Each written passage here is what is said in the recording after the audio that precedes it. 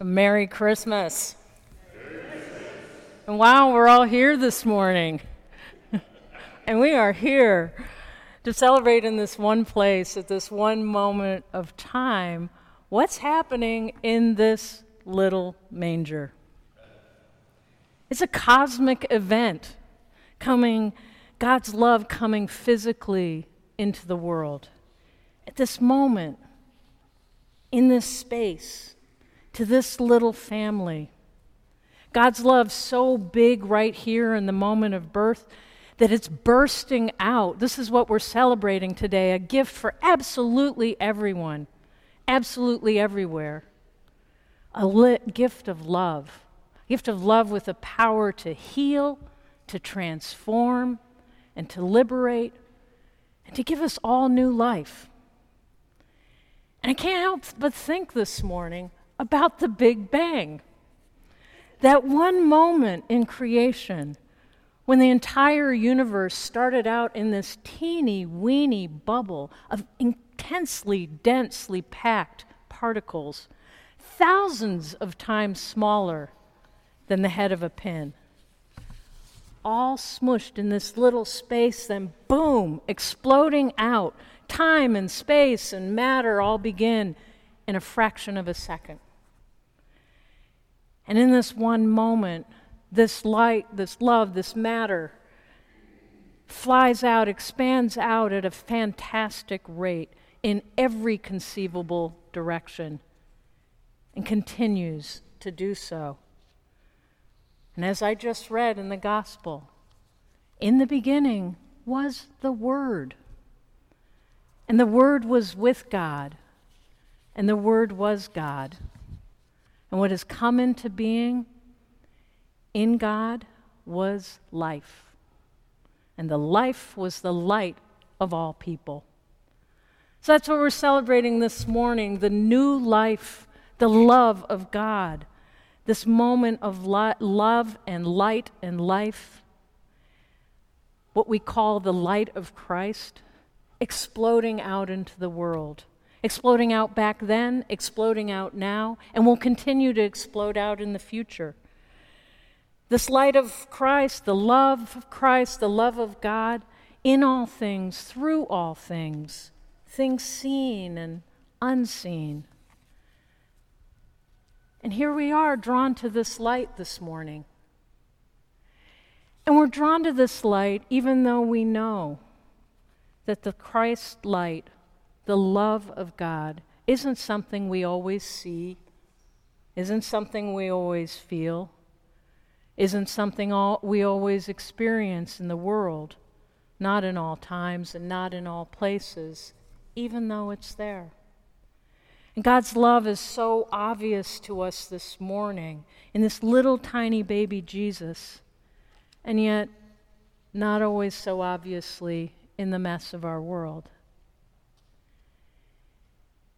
And thinking back to the great cosmic reality of our universe, I think about the light that's so far away, blown out, that has not been obvious or even known until just recently.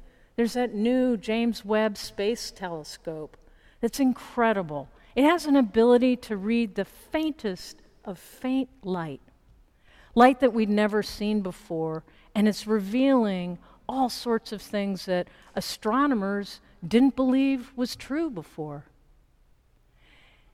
This Big Bang in the moment of creation flung out the galaxies and stars so far away that light so far away is so faint to us here in our little world. Just like sound, when it moves far away, becomes faint to us and turns into a single tone, the same thing happens with light. When the light is far off from our own perspective, when it comes to us, it fades, and it actually fades into red.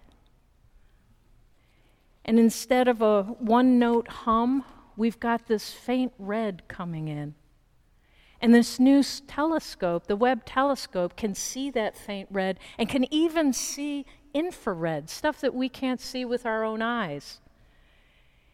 And through this infrared, it's discovering life and galaxies and stars beyond anything we could imagine, and off in spaces where it was presumed there was nothing. There's just darkness. And I think of all that cosmic reality of light being in places that we don't always perceive, just like the light of Christ. Just like the love of Christ that is present in every dark corner of human existence, present in ways we may not understand, but present with us. God sent God's self to be with us. And a fascinating thing about this telescope, to go back to the astronomy, is that for the telescope to be able to see the faint light, it actually has to position itself within the shadow of Earth. Because if the brilliant light of the sun gets in the way, it'll blow out its ability to see the faint red glows of light far beyond. So we've done as a culture on the scientific realm is found a way to see what is and what has always been from the beginning of time through technology. And that's our invitation this morning, to see and to see Christ's love and God's love present with us, perhaps in places we haven't looked, because the brightness and busyness of all that's around us makes what is there, what is faintly there, not so visible. This is how God's love comes into the shadows.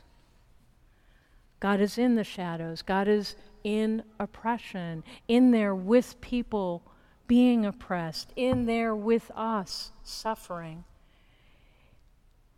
Love with us, Emmanuel. And that love and that light continues to expand and continues to grow. And I think today of ways that we now see different people we know, different parts of humanity in the fullness of God, in ways that centuries before that fullness would have been completely denied, or even decades before. I think right now of our transgender siblings who were hidden, whose light was hidden, who was understood as not being there. And yet now we understand, we see that light. God's love is in the shadow. God's love is in every corner.